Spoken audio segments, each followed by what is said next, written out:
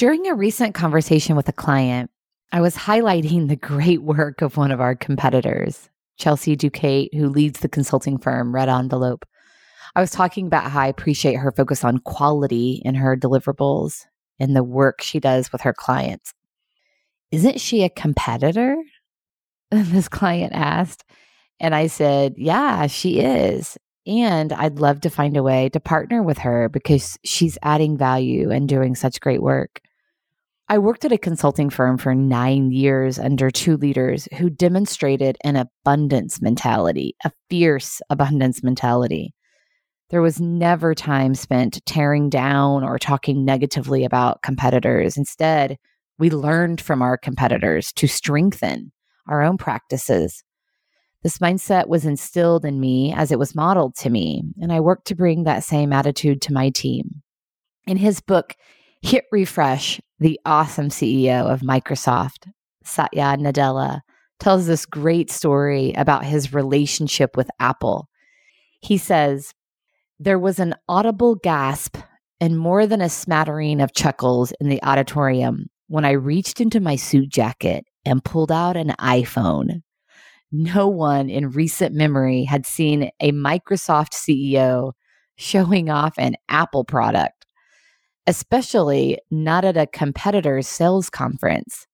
This is a pretty unique iPhone, I told attendees at Salesforce's annual marketing event as the crowd quieted down. Salesforce both competes and partners with Microsoft in online services. I like to call it the iPhone Pro because it's got all the Microsoft software and applications on it.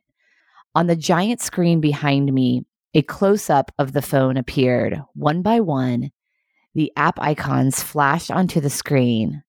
iPhone versions of Microsoft classics like Outlook, Skype, Word, Excel, and PowerPoint, as well as the newer mobile applications like Dynamic, OneNote, OneDrive, Sway, and Power BI.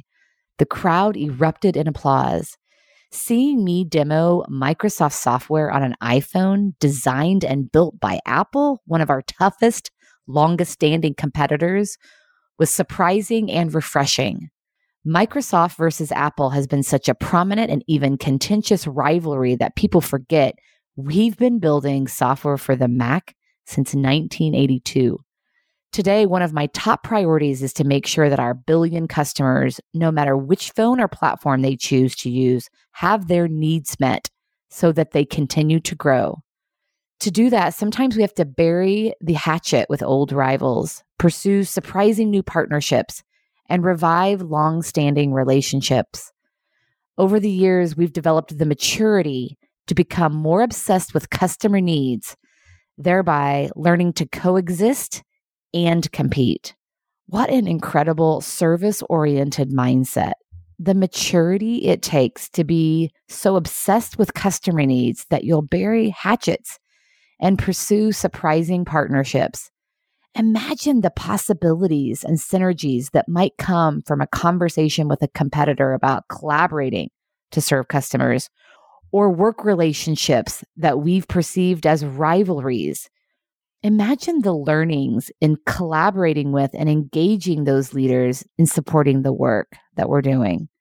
So until tomorrow, consider these kinds of relationships. Are they friends or frenemies?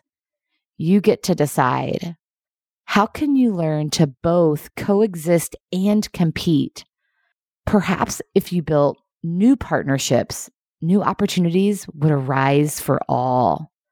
And what a great way to take care of ourselves and each other.